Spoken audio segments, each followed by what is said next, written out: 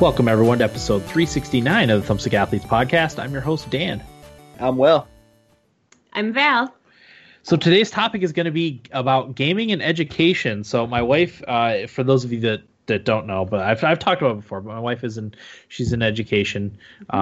She was a teacher for a lot of years, and now she's in administration in a school district. And this is something that's near and dear to our hearts because of her being in education and growing up playing video games all the time, and me just playing video games all the time.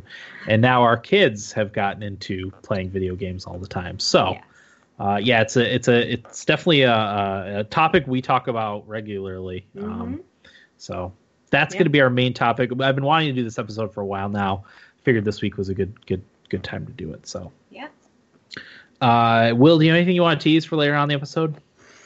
I can mention why I only played a little bit of We Happy Few this week. Okay. We had mentioned maybe doing that for this week, but we didn't. Hint: it wasn't very good. Oh, okay, I've heard that. I know it's been a while since you played it too. Yeah, I played it when it first went early access, and then I played it again recently. I'll save my opinions of it, but I'll probably very briefly talk about Dragon Ball Z Kai. I like kind of updating what I think of that, because I know we have some fans who prefer Dragon Ball Z Kai over the original series, so I'll be talking about that. More Octopath Traveler. That's it. I got to get back to Hollow Knight as well. Yeah. I'm going to very briefly touch on Monster Hunter World, because we are going to do that for next week's episode. I played a few hours, so I can talk about my very brief first impressions of it. I do believe Corey's going to be on next week for the episode too, so because I know he's played a decent amount of it. So that'll be. So yeah, I'm just going to touch on a few things that I noticed right off the bat. Also, before we get started, I did want to apologize for the quality of last week's episode. We have been having a lot of trouble with our internet.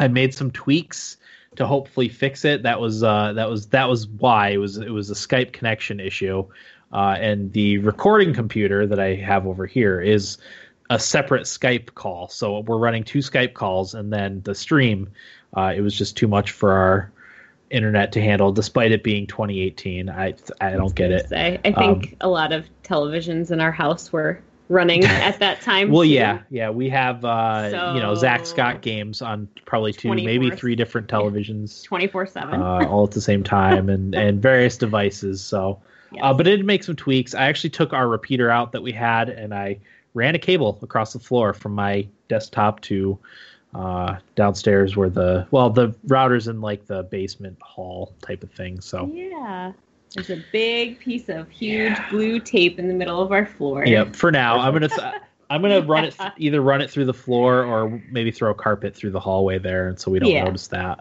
But that should help. I also changed the DNS settings so it's a Google DNS, and that actually made a significant improvement in the speed and responsiveness of our internet. So if anyone has Spectrum internet and is having trouble with it, it still goes out occasionally, not nearly as much as it did. I think it dropped for a little bit this morning, but it used to be 2 or 3 times a day. It would drop out completely. I know, Will, you're probably still having that trouble. Always. I reset it 3 times today. Yeah.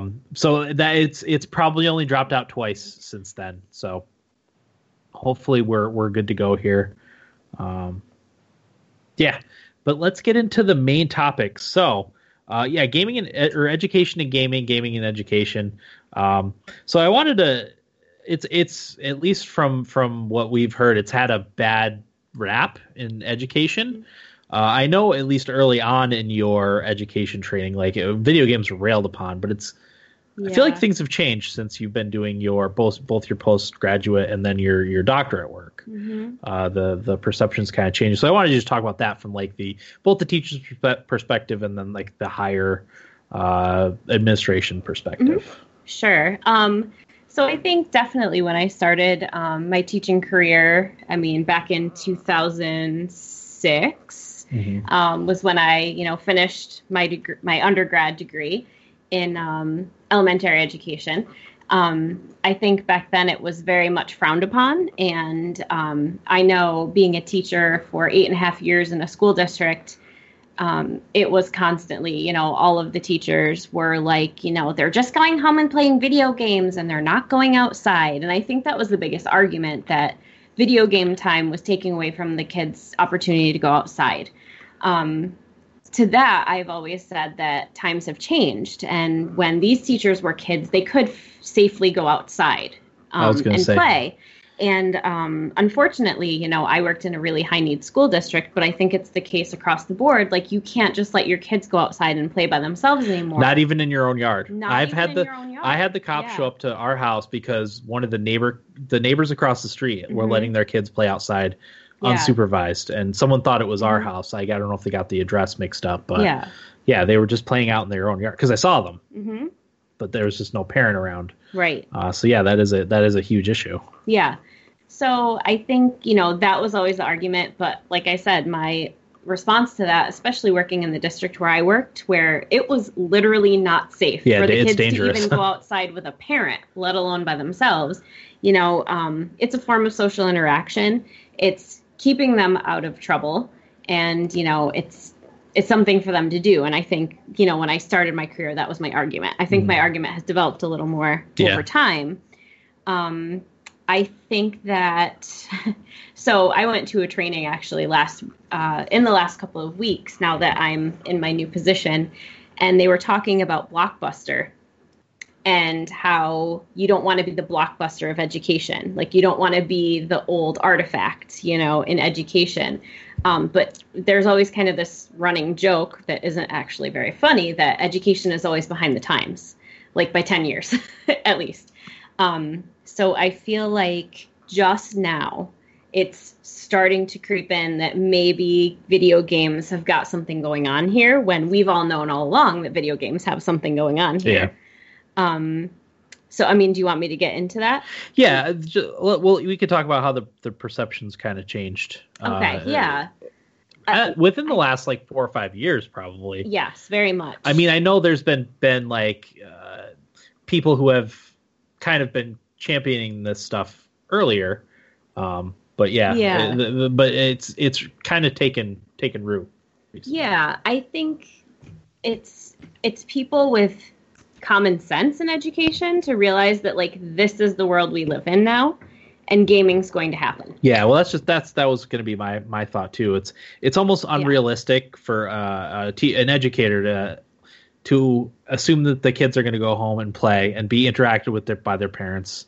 A lot of kids go home and are alone for a while until their parents get home from work or whatever the situation is. So that they play video games, and like you said, that keeps them out of trouble. Yep. So yeah. Well, I want to ask you this, Val, because as somebody who grew up with video games, it kind of blows my mind that people think that it's a negative, because video games contain tons of other pieces of media in it. I've always said it's one of the highest forms of art, because it has music, it has storytelling, it has interaction. You have all of these elements into one thing, and it really helps with creativity. Artwork, yeah. There's artwork. Yeah, artwork. Yeah. One of the things I put in here is how they're still regarded by a lot of people as childish, which we know is not the case. For every I know Fortnite is kind of the big thing and the big target right now. Yes, it's a silly game. I'll give it that. But there is some benefits to it. But then there's games that have really deep storylines. There's games that are super hard puzzle games. There's any kind of they run the gamut of things that you want to do in a video game. And I feel like that gets glossed over. Yeah. Definitely. So yeah, I mean, to that, so I can say there's always buzzwords in education. And right now it's 21st century skills and college and career readiness. Mm-hmm. Like those are the big things. But under those buzzwords are, the subcategories. And one of the big things is critical thinkers and problem solvers. And to me, you cannot, so to explain that a little bit more, it's basically, giving students a problem and you want them to be able to use multiple ways or multiple strategies or a unique way to them to solve a problem. Collaborative, there's a big push for collaboration, of course, too, but individuals as well. So you want them to get to an answer, that you want them to solve a problem. And I can't think of a better way for them to practice solving problems than in a video game. Because, I think of like watching our kids play Breath of the Wild and the stuff that I have seen our son do, and even our daughter is 4. Yeah. And the stuff she's not afraid. They're not afraid to take risks. That's another big thing right now in education is we want risk takers. We want kids who are going to try something new. Well, they're trying something new. It's in video games. And we have to accept that. Like, it's okay. And, I get the whole they're sitting and they're not active. And I totally get that because I, want people to be healthy and active. We try to be healthy and active, but, you can't do that all the time. Yeah. And video games is a place to do the problem solving and the critical thinking and all of those things that everyone in education wants right now. Yeah. Well, when you look at kids like trying to be active and that sort of thing, that a lot of this is stuff they pick up from their parents. So if their parents aren't doing, because you need a healthy balance of being, playing and then playing, being able to play video games. It's Absolutely. like with anything, you can't have way too much of one or the other. But I think a lot of kids pick up from their parents, like your children have picked up, playing video games because you guys have played video games, stuff like that. I feel like with a lot of parents, they're just very lazy and aren't active with their kids. Yeah. It's, I think too, I think video games take a lot of blame for some issues that arise in education, such as parenting, lack thereof. Yeah. I think that, it's like you can't blame a person, so you blame you blame the video games, but that's just kind of a secondary thing to what actually might be happening. Yeah. Because it's so true. With us, like, they see us play games, and that's great, and they enjoy them. But, they see us work out, too, and, like, we do that, too. So it's finding a balance. It's not like we're like, okay, everybody, let's sit down and get our controllers and play for the next 7 hours. It's not like that. We do other things. Just because we're a gaming family doesn't mean it's all we do. I feel like people just think because you're a gaming family, it would be all the time. Like people, for whatever reason, don't see the gray. They're always like it's either black or white. Yeah, exactly. That's in everything, unfortunately. Yeah. Yeah, I don't play nearly as many games as I would like to. But, I play when I can. And another thing that I think a lot of people are missing is the family bonding time. Like, we all play Mario Kart together, which is a lot of fun. Something the kids can have fun doing. It's going to get to the point where they're not going to want to do stuff with us. But if we're playing their favorite video games with them, they're more likely to want to do stuff with them. Yeah. I think you were talking about, on listening to 31 Thoughts, Elliot Friedman, and talking about Fortnite. He's like, I'm just probably going to end up learning how to play Fortnite so I can spend time with my kids. Exactly. It was his way in, and you think about like adolescents and teenagers and the last thing they want to do is hang out with their parents, but that's a way in, that's a way to connect with kids. And I think in the classroom that can be the same thing. Like I remember when I was teaching and I told my students like I had played some video game, you could have heard a pin drop in my room. They were like, you play video games? Like you're a teacher. How can you do that? And I'm like, I use some of my free time to play video games, and that's okay. It's who I am. And they were just like blown away by that. It was just so uncommon for them to hear something like that coming from a teacher. So yeah, it's different. Mm-hmm. Yeah. So one thing you talked about that I was really interested in, I think I did mention this on the podcast months ago, but the person that talked about games and how they open one up to learning. Yeah. So I believe it was James G. If you are interested in the topic of gaming and education, James G is your go-to. He is the main researcher in this field right now. And it's G, just G-E-E is his last name. Yeah, he talks about so many things with video games about it opens you up to learning, and it just gets you thinking about things in a different way that I think, in school it's hard to capture sometimes that thinking because there's 22 kids in a classroom and, you can't appeal to everyone's interests all the time. Whereas a video game, it's a choice, you're choosing to explore this world. So yeah, and James G talks about a ton. Do you want me to mention a few? Yeah. We'll talk about some of the games that he mentioned specifically in his research. Yeah, Civilization. Yeah, which I have going in the video. Was a big one. He talks a lot about history and that history can be learned through video games like Civilization. Tactical things, again, critical thinking, thinking outside the box, all of those things. So he talked about that. He also really, really talks a lot about all of the game, like the online games that allow for social interaction. Again, referring to those kids that might not have the safest neighborhood to have social interactions. I know like our kids are excited if like they see you play Mario Kart online and there's like someone from a different country. Yep. It makes whose you butt think. I usually kick. Sure. Of course. Yeah. But it makes you think about, different things. Like it just makes you think differently and it opens you up to learning and it's more appealing. Yeah. So one thing you talked about, you mentioned Call of Duty. Call of Duty was one. With the more historical ones being, Right. you hear of places and battles and stuff that they talk about in the game. Right. That when you're learning about that stuff in history class, you're like, oh, Yeah. I know Yeah. a little. Yeah, exactly. And you have I know a little bit advantage. about this, and so exactly, that's exactly right. You have a little bit of an advantage over the kids that are learning it for the first time because you played, you're familiar with like what was going on in the battle.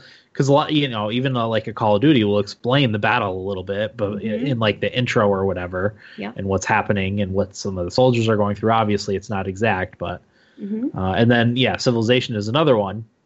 And it doesn't follow the path of history, but you're talking about civilizations. Your Rome, your Greece, your the Zulus, Right. Aztecs, all that stuff, as well Those as that you like need to leaders from those places that you can pick to play as. So You learn that another way to- Gandhi's a war aggressor. Gandhi is very aggressive and kind of a dick in the Civilization games.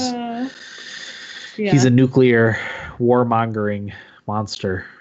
in For what? Civilization. For whatever reason. I don't know if they do that as a joke. I was gonna say that's got to be a joke, right? I think the developers did that as a joke, to be honest. Yeah.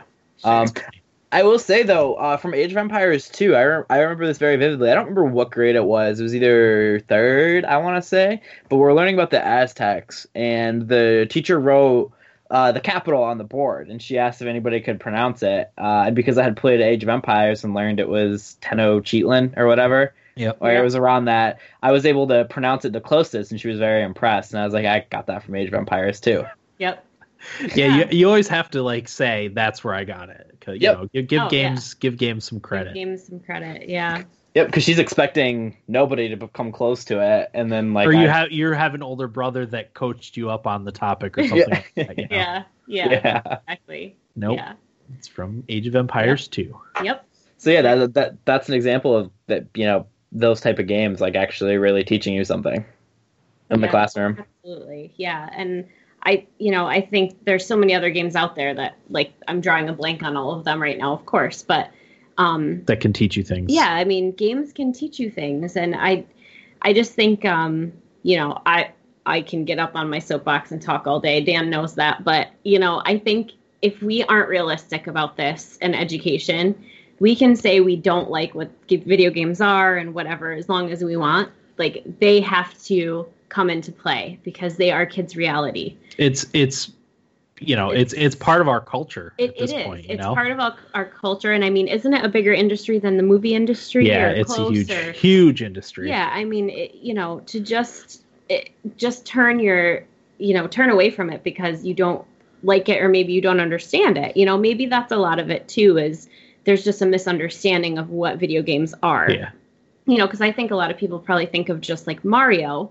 And when you think of Mario, like you're just running around and jumping and squishing Goombas and whatever, you know, but there is so much more out there that I'm sure people have no clue of the value that these games can really bring. Even more, you know, more so than Mario, but games like Grand Theft Auto, the more sinister type of game, often called into question, you know. Right, and I think, you know, they'll grasp on, like, people will grasp onto the one negative part, you know, one or two, like, questionable games. You know, there is a problem there, because I had first graders playing Grand Theft Auto. Right. Like, that's not okay. Yeah. Like, we should know that is not okay. You know, but if it's Mario or Zelda or whatever, then, you know, that's reasonable. But, yeah, it's just, you know, being realistic. And video games also, like, it's not just people sitting around being lazy doing nothing. Like, a lot of the time, you know, you play competitive games. Like, me and my friends the other day, I think it was Monday, we all got together and played NHL against each other. And, you know, that, like, got the competitive edge going. And, like, it brings that side out of people, too. And, like, that's a lot of fun because you're getting that competition. Yeah. Which is something you don't always get while you're not being stimulated while sitting in a classroom. You know what I mean? Yep. Yeah, I mean, all our old Halo tournaments were classic. Oh. Yeah. We would spend an entire weekend, day and night, playing Halo for 48 hours or however long it was. Yep. I mean, when the new Smash Brothers comes out, I took the weekend off and I'm going up to Corey's to play it with him and whoever else. Like, that's what we're doing. Like, you know. Yeah. So. Yep. Okay. Gamification. Yes.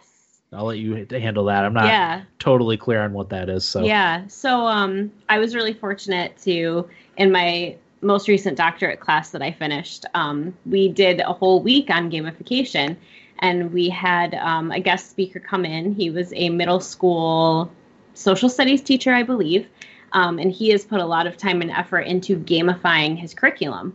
So basically what that means is he's using a video games as a model for how he teaches. So he, uses token systems, and if they get something right, he'll say, like, level up, or, you know, the kids have levels that they go through in their learning. It was so detailed. I was completely floored by how much effort he had put into it. But to go along with that, I was very fortunate.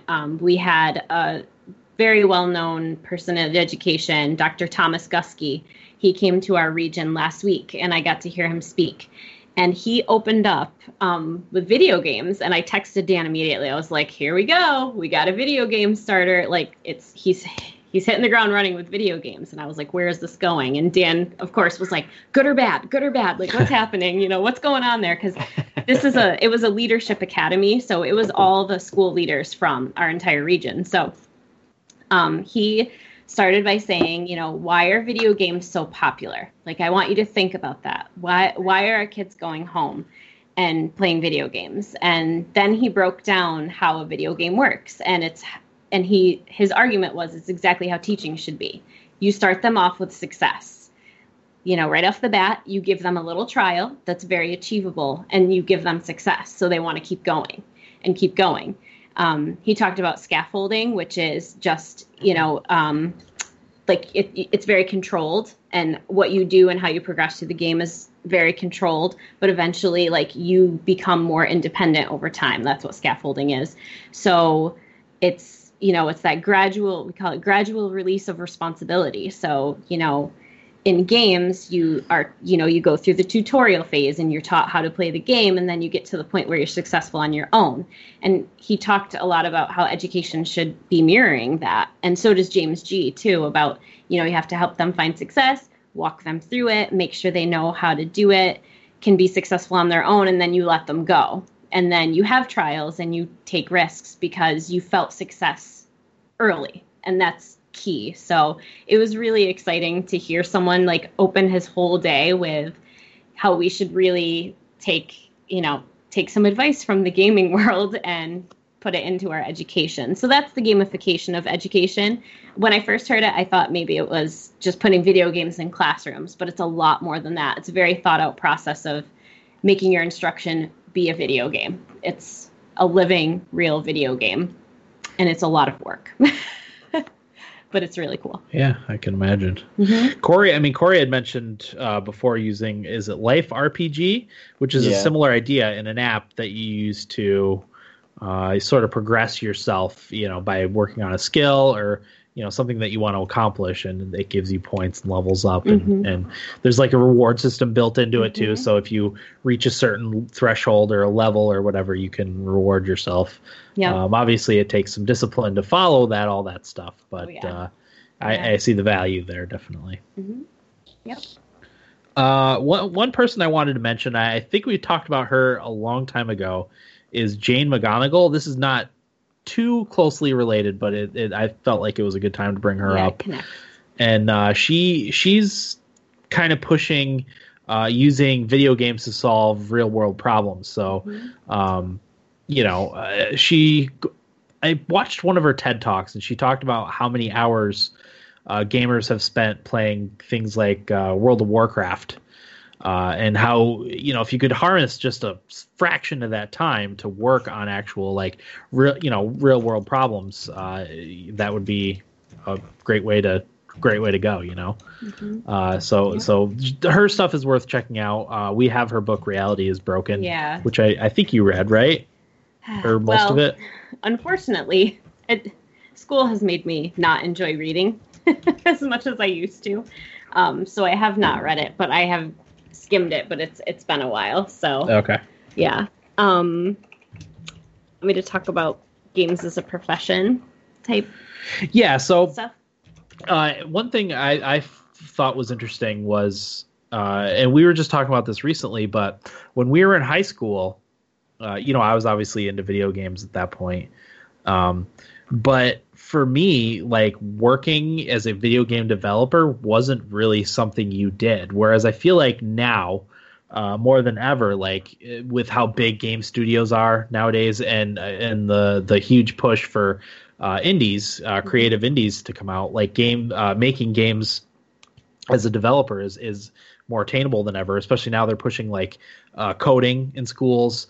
And then right now. It's really huge. Big. And then anything artistic that you do, if you do, if you do graphic design, or if you do, any kind of artwork, whatever, or music, like you can use that to get a job in the games industry, which we talked about earlier is a huge industry at this point.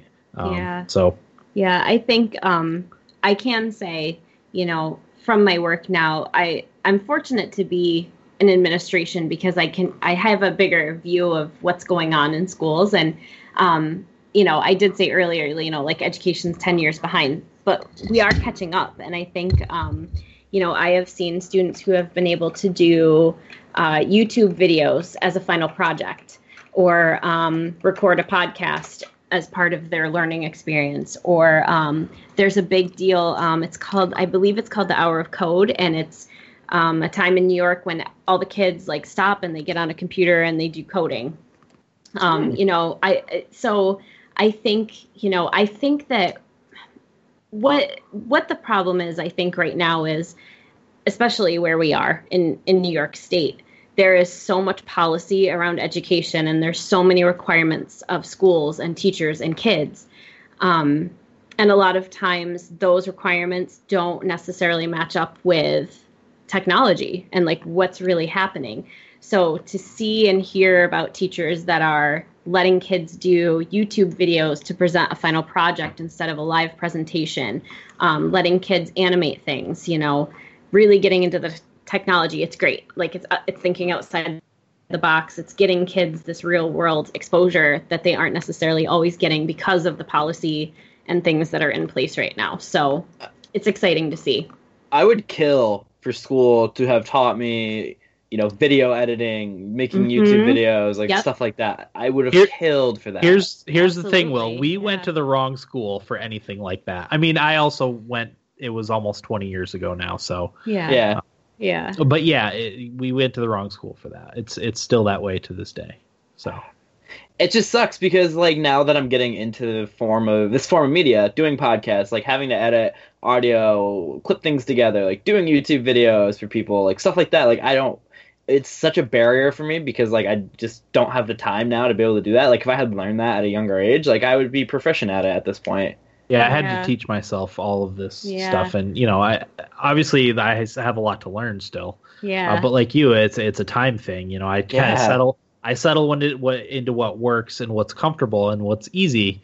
So once I get to there, I don't really like progress at all. I just kind of stagnate. So yeah.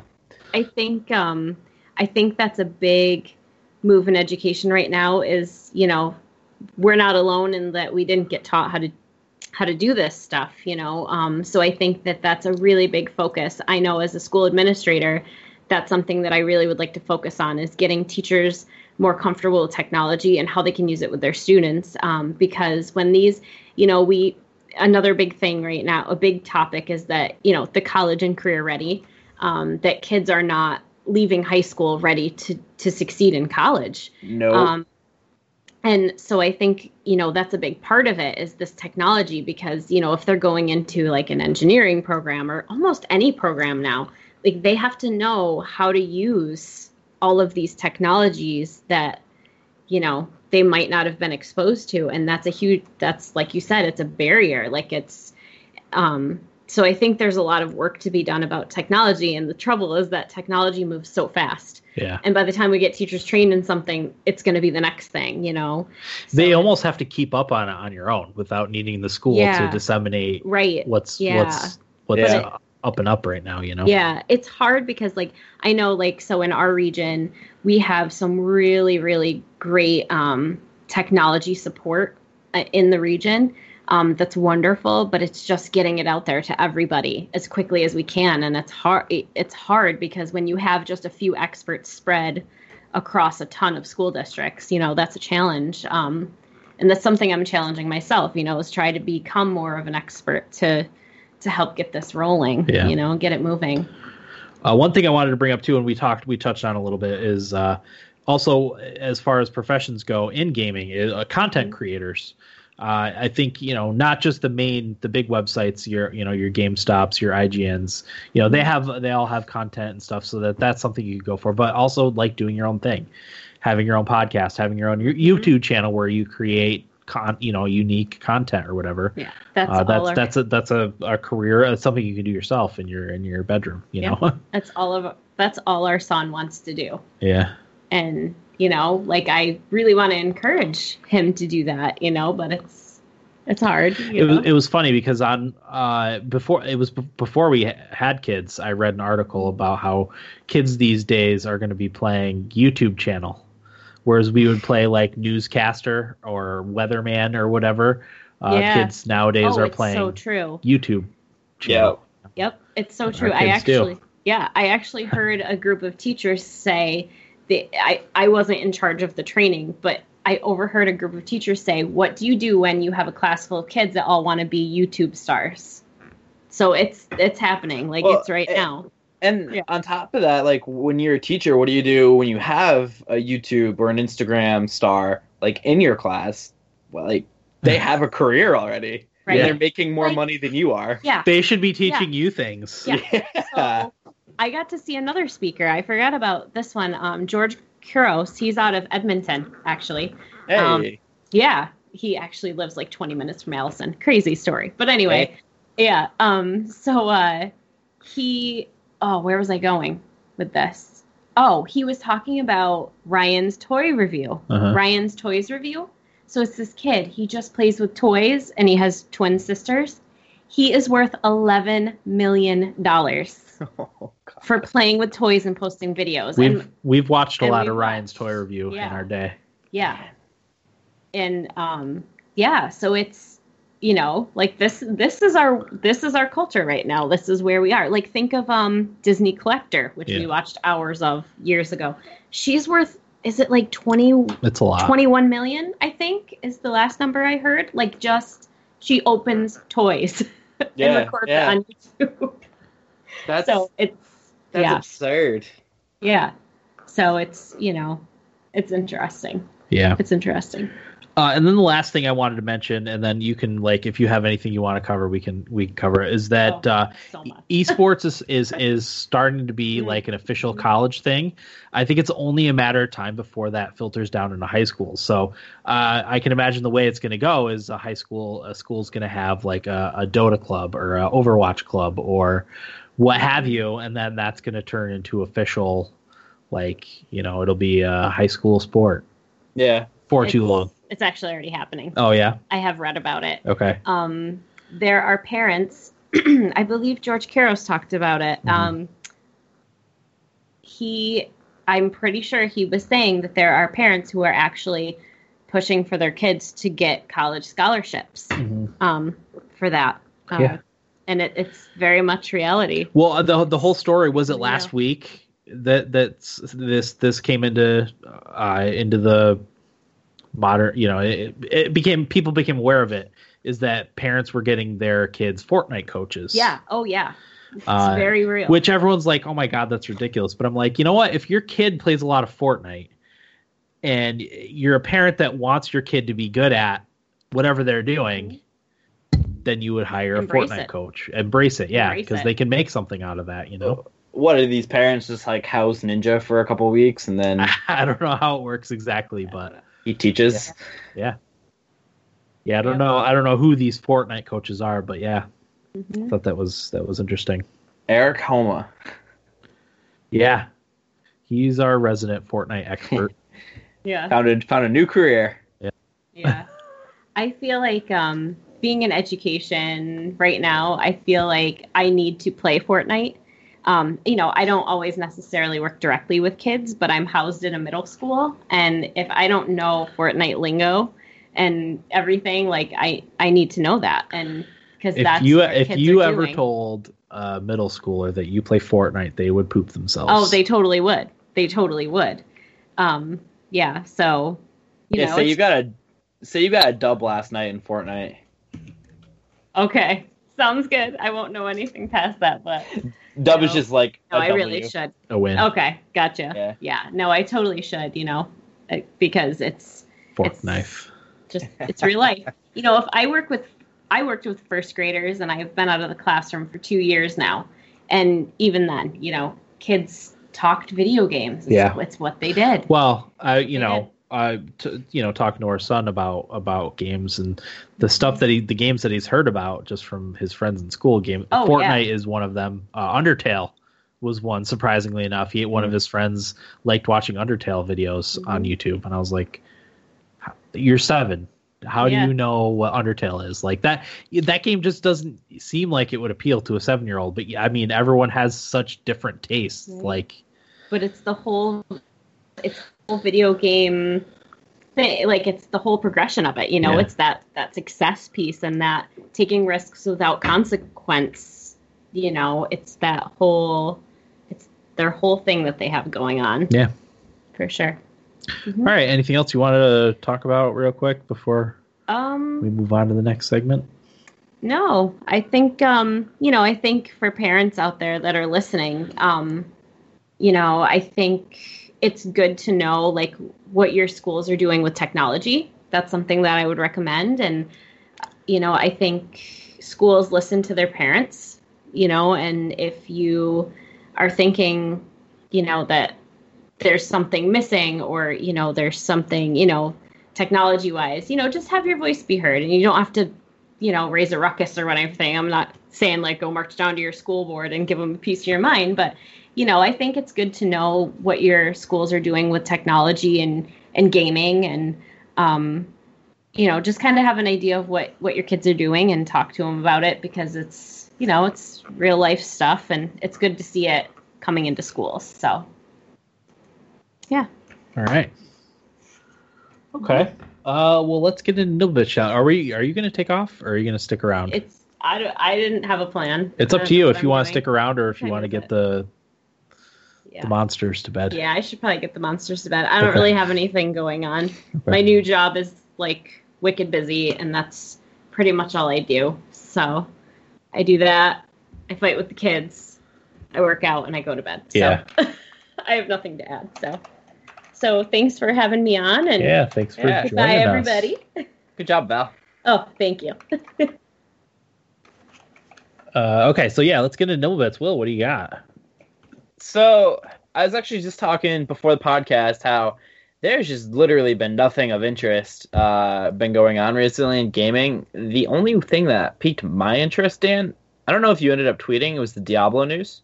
Yeah, I did, actually. You did tweet that? All right, so Yep. I'll leave that one for you. Oh, you can talk about it. I got a couple others, so. Okay, Go for so it. basically, Blizzard did confirm that Diablo 3 is going to be coming to the Switch later this year. $60, 60 frames per second. It's going to have Reaper of Souls and the Rise of the Necromancer.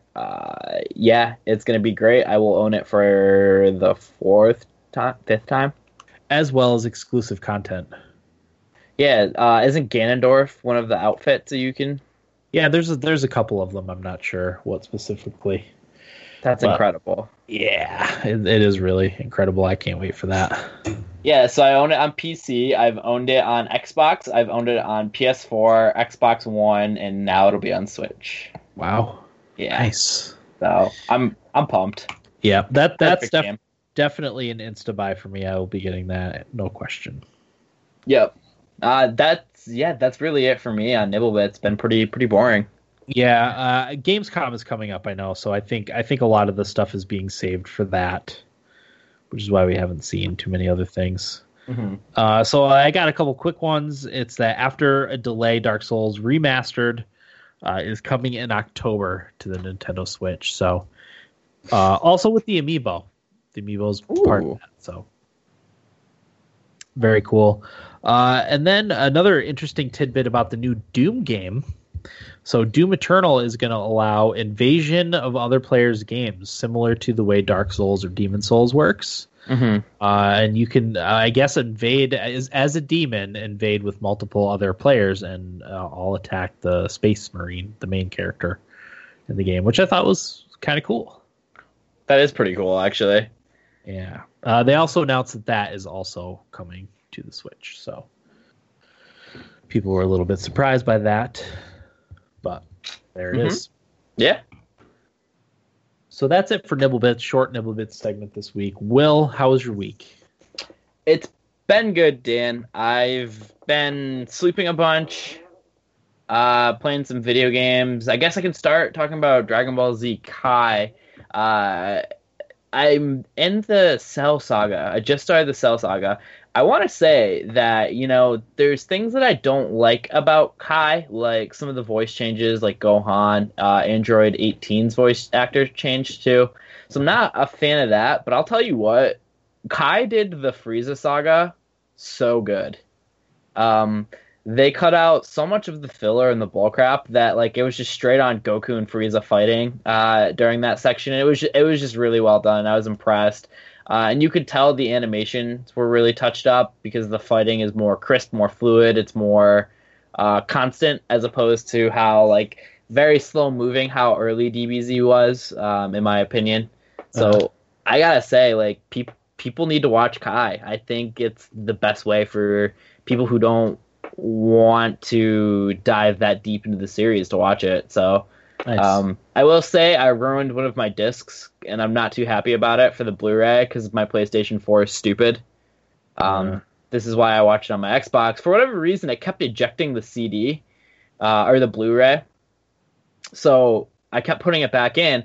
And a couple of the times, the Blu-ray wouldn't go back in all the way; it wouldn't take. So I would just kind of shove it in all the way, and then it would just kind of not slide into the disc tray.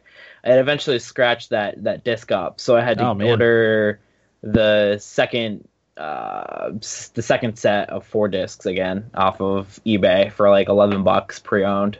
So I wasn't too happy about that. So that's that. Other than that, played NHL and Smash Brothers the other day with some friends. That was a lot of fun. Played a lot of Mario Tennis last night, which was pretty fun. Most of that stuff's going to be in what we played. Yeah, I'm starting school in a week and a half. I'm really excited. I might be a bouncer at a bar. Nice. So that might happen. I don't know. We'll find out. But yeah, so things are going well, Dan. How about you? I don't have too much to talk about. I got attacked by bees this weekend. Did you? Yeah, so I was string trimming in our backyard. We've got a weed patch in front of our swing set that was our raised bed garden, and all the wood rotted. So I just took it down, and I would never ended up replacing it. I was supposed to dig out all that extra dirt and flatten it and level it so I could mow over it, but I just never did. I don't get outside much in our house because of all the kids that are hard to keep track of. So I just never got around to it. So it's a tall weed patch, and I was weed whacking it, and I felt what felt like, a stone that was flung off the weed whacker right onto my shin. So I kept going for a second, and then I saw a swarm of bees just all around me. Luckily, I only ended up getting 6 stings, so I got 1 on each arm, and then 2 on each ankle. How bad did it hurt? It hurt a lot more than I thought it would. Because you think about when you're a kid and you get stung by a bee, and it's like the most painful thing in the world. Yeah. It wasn't that, but the stings hurt pretty bad for a brief second, but then for the rest of the day they burned really badly. Yeah. But by that night they were almost gone, and then the next morning I still have them a little bit. They're a little bit itchy, but they haven't hurt since the first day. It was Sunday. So how far did you run? I ran fast. I do not move fast, but I ran fast. And I'm pretty sure the neighbors were out on their deck. So they must have been like, what the heck? So I had my wife text them to tell them to stay away from that spot, because the bee, I looked out after I ran in the house, and the bees were all obviously furious. I was like, don't go near there for a while. Yeah. I dropped my string trimmer. My string trimmer ran in the yard for a couple hours because I didn't want to go anywhere near it. So, be careful. Doctor says he's allergic. Yes, that's scary. I didn't know, actually. I had only been stung once before, so I was kind of on red alert for a little while, but they went away on their own with no problems. I didn't even swell up that much. Which is good. That's crazy. I would be terrified if I saw that. So one of these days I've got to get over to the hardware store and get some bee spray so I can kill them. You could do it with fire too, but I don't want to start a fire anywhere. Although it's done nothing but rain here for the past couple weeks, so it's not like I would catch my yard on fire or anything. Yeah, you would just burn bees, nothing else. Yeah. I mean, maybe some lumber, but. So that was fun. I really don't think I have anything else worth mentioning, because like I said, it's just rained here. I don't know how you feel, Dan, but I'm actually pretty sick of the summertime. I'm never sick of summer. No. I don't like heat. I really don't. See, I do, but only because one of the things that my whole family likes to do is swim. True. That's all a good the kids point. And the dog. So that's one of the few things we can do kind of easily as an entire 6-person and 1 dog unit. Yeah. I don't know. Just when I was mowing that lawn today, and I was just. Yeah, that's different. I wanted to kill everybody. I should get a trailer, and I'll bring over my riding lawnmower and do it with my riding lawnmower. It's just when you're in the side yard with the tree roots, it's just so frustrating, and there's no auto drive, and I just want to throw the mower through the house. I hear you. Just so annoying. Okay. I don't really have anything else to talk about for my week. So, there is one thing I did want to touch on briefly. There's a show coming out tomorrow on Netflix called Disenchantment that I'm actually going to watch, believe it or not. I don't watch things. So, it's an animated series from the makers of The Simpsons and Futurama. So, oh wow, yeah, it's a fantasy setting. So it looks really cool. I'm actually excited to watch that. So I don't know if I'll watch it tomorrow or if it'll be, an episode here and there, but I am actually going to watch something new. Nice. Yeah. All right, let's get into what we played. Will, what'd you play?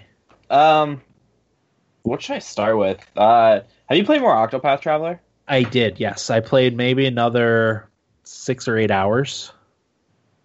So how far did you? Because I finished one character's chapter 4, so I finished a story, and it was Ophelia. I'm partway through the chapter 3s. I kind of got sidetracked doing some of the side quests. Mm-hmm. So that's what I've been working on, but I just finished Therion's chapter 3. I really think the stories are well done. Yeah. I've done all of Ophelia's. I'm on chapter 4 of Therion, Primrose, and Honnet. Uh-huh. I think Honnet's story might be the worst so far. Okay. And not because it's bad, but it's because I think with all the other characters, like with Primrose, Therion, Ophelia, there's a lot of changing and like twists and turns that happen in their stories. And I feel like with Honnet, it's just kind of she's just kind of the same sort of character from chapter 1 all the way, and so far through 3, in my opinion. Not that that's a negative, but right. I just think there's just, if you had to pick the worst one, that would be it. That or Tressa, but Tressa's does a little bit different because she's more of a lighthearted story, right? Whereas it seems like every other character kind of goes through some really personal struggles. With Tressa, she's just, I'm gonna make money. So it's just kind of like that's how I would be. That's why she's one of my favorite. That's why she's my favorite character. So it's more of the tonal shift that like maybe Honnet is the worst. I don't really want to dock Tressa's story because it's not dark, you know what I mean? Yeah. So I don't think that's very fair. So I would say probably Honnet's is the worst, even though Honnet as a character is very useful. Right. But yeah, I really love the game. I put 70 hours in it officially, so that's probably, I've lost probably 10 hours of gameplay time, so I'm probably at 80 hours total. I'm gonna hit 100 for this game, and then I go to Hollow Knight, try to finish that up. Yeah, I honestly feel bad. Hollow Knight's kind of fallen by the wayside because I want to do that. Dead Cells. I really want to do God of War. Pick that back up. Are you gonna play Monster Hunter before next week? If Corey's on and you both play it, probably not. To be honest. Well, don't you have it on PS4 or Xbox? Xbox, but to be honest, I thought my window to play that game is when it first came out with friends. Now I have nobody to play with, so just kind of like, that's one of those games that I want to play with somebody, because the last time I played a Monster Hunter, well, it is a little bit more streamlined now. It's just like I was so lost and confused, and I got bored really quickly. Okay. If I can round up friends to play with, I might play, but like I said, I really just want to get through the games that I really, really like first, so I can play more of the games that I really want. Because I want to do Dead Cells as well. We're not far off from Spider-Man, which I'm borrowing from somebody, and then Spyro Reignited is going to be here soon. Fall games are going to start hitting pretty soon here. Yeah, so it's just like I really want to get through a lot of that stuff. I'm going to pick up Dragon Ball Z Fighters again.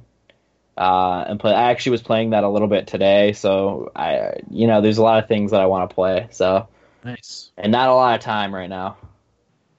Yeah, I hear ya. So that's Octopath. I played Mario Tennis. That's a lot of fun playing with a friend. I will say, I also played Mario Kart as well. It's really hard using the Joy-Con because even though my hands are fairly small, those controllers are pretty small when you just use one. So while I think it's the best controller when you have two Joy-Cons, it's very difficult when you have just one. Half a Joy-Con, yeah. Yeah, I do know the GameCube adapter works for all of the Switch games, right? I think so. So I need to get my GameCube adapter back so I can use that for multiplayer with friends, I think. Yeah. Because it's just like when you're doing Mario Kart and trying to drift and use items, it's really difficult with the small controller. So yeah, I agree. I will say 200cc in Mario Kart 10 is so hard, but I figured out a way to do it. You just have to brake every now and again. Drive assist. Oh. Yeah, I cheat. I could see that. Because what happens is I'll start going off the edge and the game's just like, nope, and kind of pulls me back to the center or directs me towards the center. Yeah, that's true.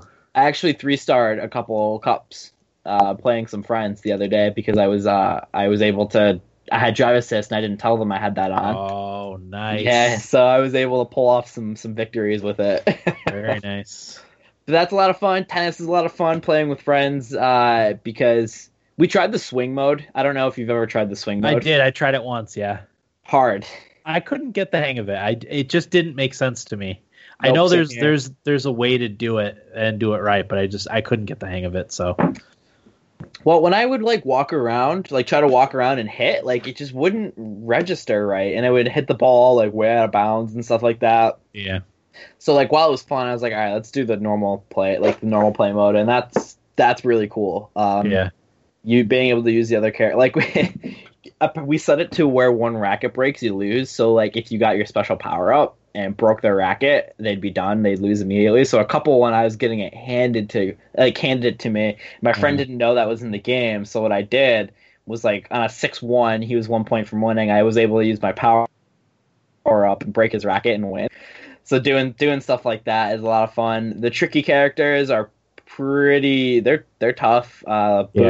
Boo's the curve on Boo's hit is crazy. yeah. See, I use Rosalina for the most part. She has a little bit of a curve, but it's not as wicked as Boo's curve. Yeah, and we were using Blooper too, and Blooper's curve wasn't as wicked either. So yeah, I kind of started to figure out what characters are good. Bowser Jr. is still broken, by the way. Oh, still? Oh my god, there was nothing out of his range. Yeah. It was crazy. It was crazy. But I really enjoy the tricky characters the most, like Rosalina, Blooper, Boo. I have a lot of fun with them. I also really liked Yoshi. So Okay. Yeah, that's why you have that game, is for that, Yep. for that reason. That's why I got it, because we play it with the kids occasionally. So yeah, the game, the content in the game, not too filled out, but the actual gameplay is really like one of the best tennis games they have. yeah, So it's a fun party game. yep. Spike's also another character I really liked. Mhm. But let's see, there's that. Not really going to talk about any. I announced my my return to NHL the past I think it was 2 weeks ago. So I've been playing my friends again. I don't know if I ever mentioned this, but I had retired from playing the game because of too much jank. Yeah, I think you mentioned that. And one of my friends got so good, like he knew how to glitch the goalie out and score on wrist shots from far out, and it infuriated me. So enough time had passed where he hadn't been playing so much. So I was like, all right, it's been a year. It's time for me to get back into it. I'm going to get the new NHL game. So I've been playing. I've been holding my own. I've been winning more than I've been losing, which has been good. So I've been doing that. Picked up Dragon Ball FighterZ. Really nothing to mention there. Mainly Octopath Traveler. Okay, nice. So that's my gaming week for the most part. Yeah. I as I said, I also played a bunch of Octopath Traveler. I still love that game. It's so good. Yeah. But I played Monster Hunter. Corey ended up buying it. Actually, I was going to buy it, but I don't have the extra funds right now, so I couldn't. So he bought it, and I installed it through his family share. It runs amazingly well on my computer, which is kind of dated at this point. It's, I've got a 7-year-old processor, and even my graphics card is 3 or 4 years old now. So, but it ran surprisingly well. It's an awesome game. I had an awesome time with it. I'm not going to get into the details because we'll talk about that next week. My only complaint is that it didn't. And I don't know if it's just my game or if it's in general. It didn't run ultra wide. It still had the black bars on the side. So it was only 1920 by 1080 instead of 2560 by 1080. So that was a little bit frustrating because the HUD seems a little bit cluttered for my liking. And again, that's just because I'm mostly used to the ultra wide where everything's like spaced out a little bit more, and where your character is on the middle of the screen is more open than a normal 1920 by 1080 picture. So I think that's personal preference. I never looked into it on how to get it working, or if other people were having the same problem, or if it's just not in the game yet. I never got that far, but yeah, I really did enjoy the game so far, and I'm looking forward to hopefully getting a lot in before next week's episode when Corey comes on to talk about it. So good stuff. Oh, I forgot to mention We Happy Few. Oh yeah. I didn't play very much of it. What I like about the game is the storytelling is kind of cool, but the rest of the gameplay just doesn't do it for me. I don't know if it's I just have fatigue from the open world survival type of thing, but it's just like not very fun to play. Yeah, I read a couple of reviews on it when we were thinking about doing an episode on it, and a lot of people said it puts a lot of stuff in the game, but it's almost like too much. It's trying to do too much instead of focusing on the handful of things that make the game good. You know? Yeah, if they did a linear survival game, more story focused, I think this game would do pretty well. It's just they really ham-fisted an open world into it, and like I don't find any of the side missions that interesting. The procedurally generated cities and stuff wasn't too into. Yeah, just it sucks because this game is the classic example of wow, this trailer is incredible, and then the really just like bad performance game wise. Like I don't know what happened. It's kind of got No Man's Sky syndrome a little bit. Nah, I don't think it's that bad though. Feature creep. Maybe, I don't know. Maybe this will be a game in 2 years from now where it'll be like now's the We Happy Few next, and it's time to get in. Yeah. So honestly, this is probably one of the games that I've been most disappointed with in the past few years, which sucks because I was really hyped to play this game, but not a fan right now. I'll try to give it more of a shot, but as of right now, nah, can't recommend it. Huh? That's unfortunate. Yeah. Okay. I think it's time for feedback. Let's do it. Call it up here. All right. So the first piece of feedback is from Tate, who says, "Sup athletes, so I've had hardly any time to play games, but when I have, I decided to dive back into Skyrim for the heck of it, even though I tried that a while back and took 10 steps with my guy and quit. So I decided to try something totally different and new to me that I've never done before. It has gotten me out of my gaming funk, actually, which is nice. I made a mage woman. I never made a mage, not a woman before as my character in a video game. So it was really new to me, and I love it. Didn't realize how fun being a mage is after you get some more powerful spells. And the being a woman part doesn't really make much of a difference, but it kind of does in a way for me. So I've been enjoying that. I also got back into my Stardew Valley character, and man, what a freaking game that is. So relaxing, but also makes you feel so productive at the same time. Love that game. I am 2 items away from having the town center all unlocked and finished, so I'm looking forward to getting that done. Will, I listened back to the Dead Island argument, is episode 10. So go back and enjoy the circus. Thank you. I will take Mirror's Edge as my game from last week. Thank you. Hope you all have a great week. Tate, I'm glad you found a way out of your gaming funk, man. I've had the Skyrim itch lately, to be honest. Kind of want to give Skyrim a go again. I'm not going to because I have so many other things I'm trying to play. But I have had the itch because I never played through a lot of the extra content, the expansions and the DLC. I don't know that I might not have played any of it. So, did you want to talk about that, Will? Yeah, I was actually in the process of watching the video. Did you watch the whole video, by the way? I did. We covered it a little bit last week, but the stories I've actually progressed. That's stuff in the chat. So, real quick, we'll talk about. We'll get back to Tate's email in just a second, because Corey's in wants to talk about Philip Mewson from IGN. So I don't know if we had covered this when we talked about it last week, but he posted an apology video on YouTube, kind of saying that it wasn't intentional and calling out Kotaku. We'll make it Corey's. This is Corey's feedback. That his plagiarism wasn't intentional. And that Kotaku could go ahead and try to find more examples of it happening, which, as of now, there's been a lot of examples of it happening, and a lot of it is not even changed a little bit. It's blatant ripoffs from other things. So, go ahead, Will. I know you wanted to talk about it. Oh, I just kind of saw the beginning of his video, and like I was immediately annoyed by his intro where he goes like does a sigh like he's so stressed, and then he just goes, if you're here, I'm sure you heard about the allegations to the plagiarism allegations. It's like, come on, like stop acting like you didn't do it. Like it's very obvious. And then for them to find more, like, come on, a lot of people would kill to be a gaming journalist, and here you are ripping off smaller review sites because you're too lazy. He seems like a douche. He is. I wonder if we can get him on here. Probably not. Not at this point. Yeah, you're right. Maybe in a few I years. just called him a douche, yeah.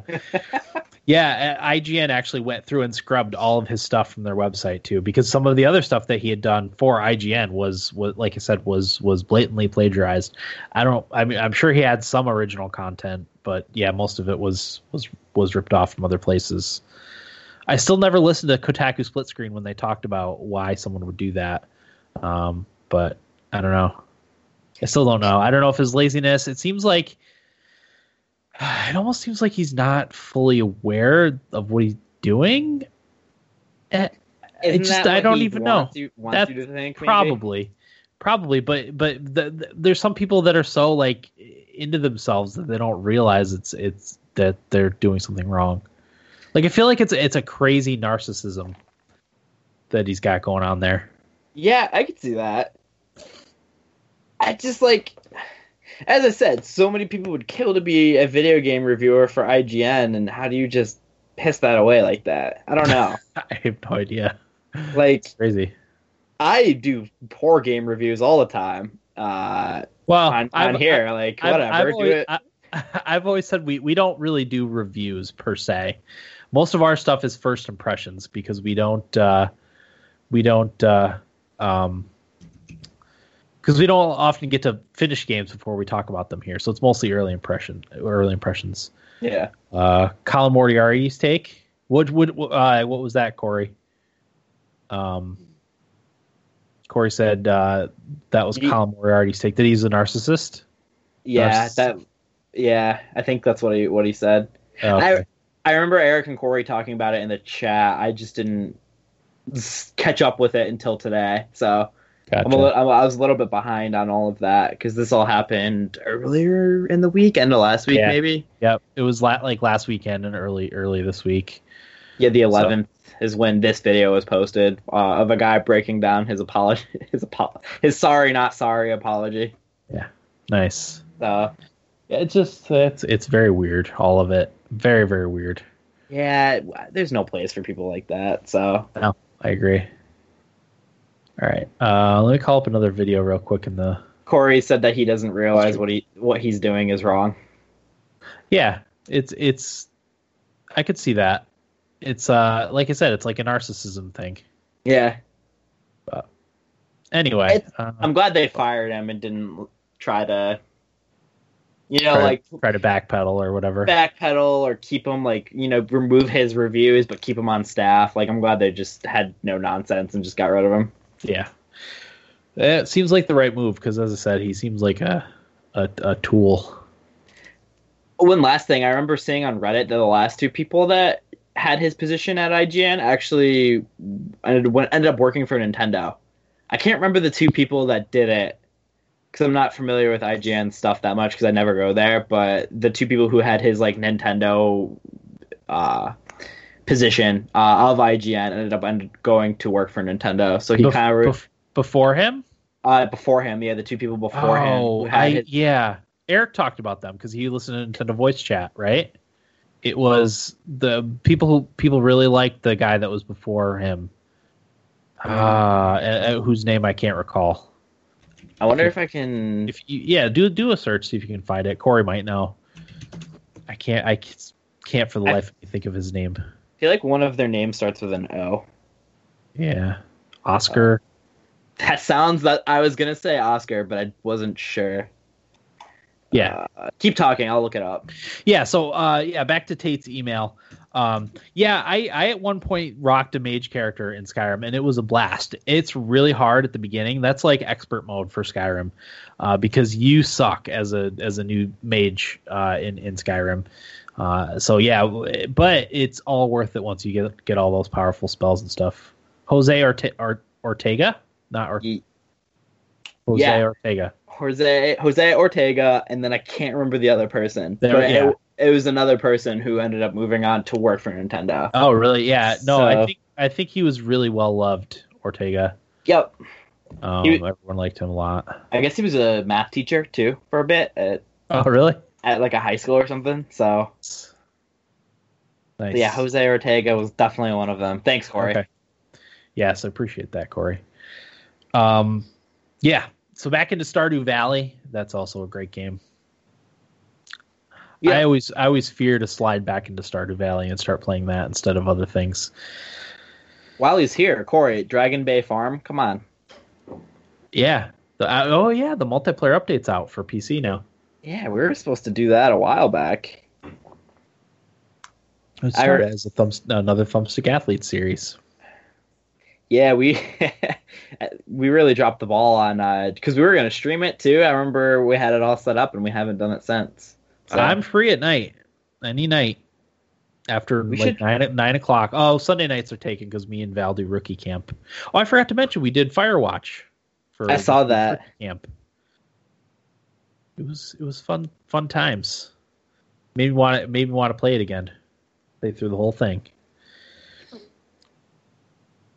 But anyway, Dead Island Argument is episode 10, and he'll take Mirror's Edge for his game. So I will send that to you after this episode's over, definitely. Next is from Idaho Jake, who says, "Hey guys, sitting here at Fort Leonard Wood, waiting for my son's graduation to start. We spent yesterday bowling and chilling. Next, he gets shipped to Oklahoma for AITs. Then he might come home for some leave time before he goes to whatever base he will be calling home. Now for Idaho Jake's This Day in Gaming History. Tic Tac Pet came out for the Commodore PET CVM. 1982, Advanced Dungeons & Dragons was released on the Intellivision. 1993, Tiny Toons Adventure came out on the NES. Corey had that, right? Tiny Toons? Was that the one where you play as Buster Rabbit and you do the football thing? Yes, I think that's it. Because I'm familiar with that game. Okay. And then 2016, Conan Exiles came to Xbox's game preview. Thanks, guys, and have a great day. So that's awesome, Jake. Yeah. He sent this, I think it was this morning, so probably the graduation is over at this point. I've never seen one of those, and I do want to see one at some point. Someone graduating from basic into the service. Yeah, one of my friends just went through it. I want to say a week ago. I don't remember. And she's actually also going to AIT. So, yeah. So that's awesome. Tell him we said congrats, Jake. Yeah, we're glad he's chosen to serve our country. More manly than the rest of us. Yeah, well, I was way too much of a pansy to do something like that. And I'm sure my kids will all be too much of a pansies to do something like that. I pout when I have to go to my cushy job. Yeah, cushy in a way. I complain about it a lot, but I get away with so much. Yeah, and there's no danger other than maybe slipping on a wet floor. Yeah. But there's the mental toll it takes on you. It can cause mental illness, that place. That is true. Yep. Okay, so that was feedback. Let's do our game giveaway. Where's my... 2 people? 2 people. Tate is 1, Jake is 2. I could include Corey, but I know you won't let me. Well, if Corey wants a game, he could just go get it from his own game library. So the winner is 1. 1. So that's Tate. Tate wins again. Tate and Jake might have won the most. Let's go back here. Did I put...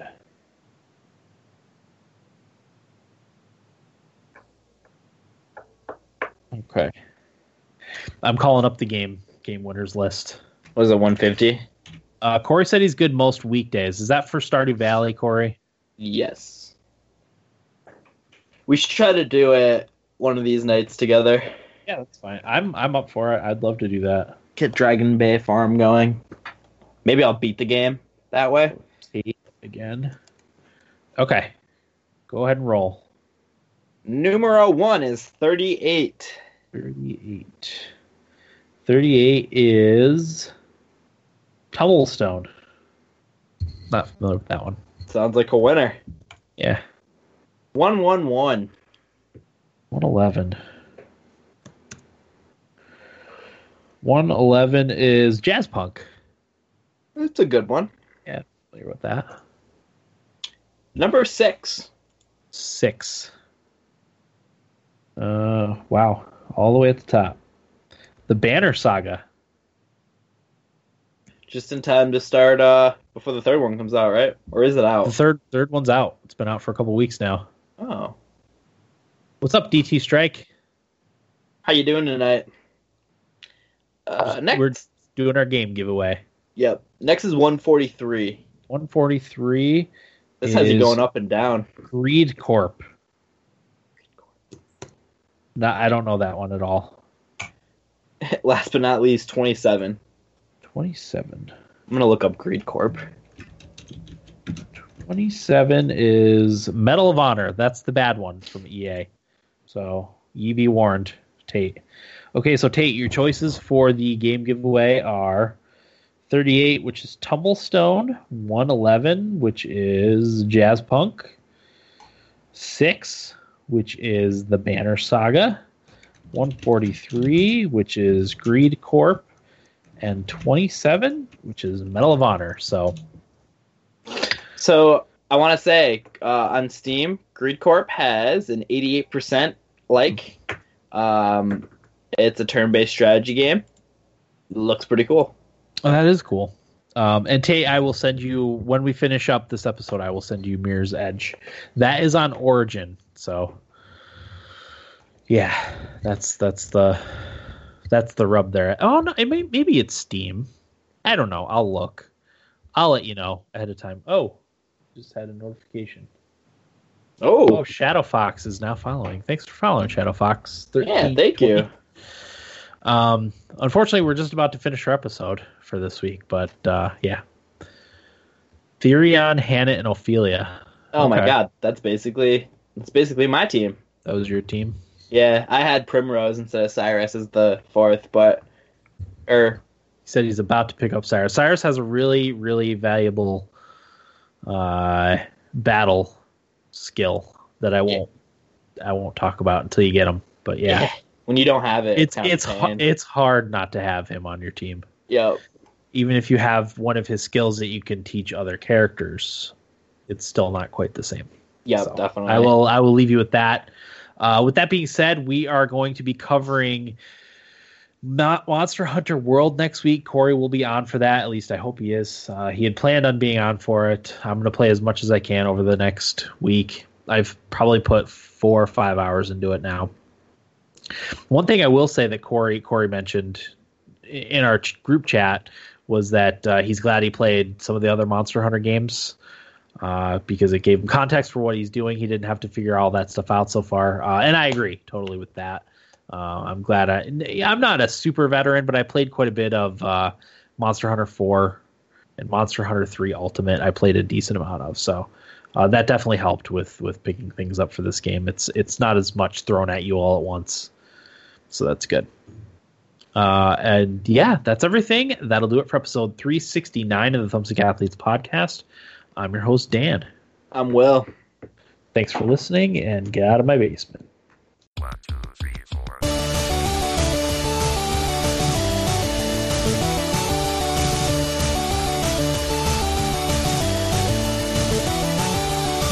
Hey, what's with the blinds and DMPs for so long? Then I can't even think. Hey, what's with food on airplanes? I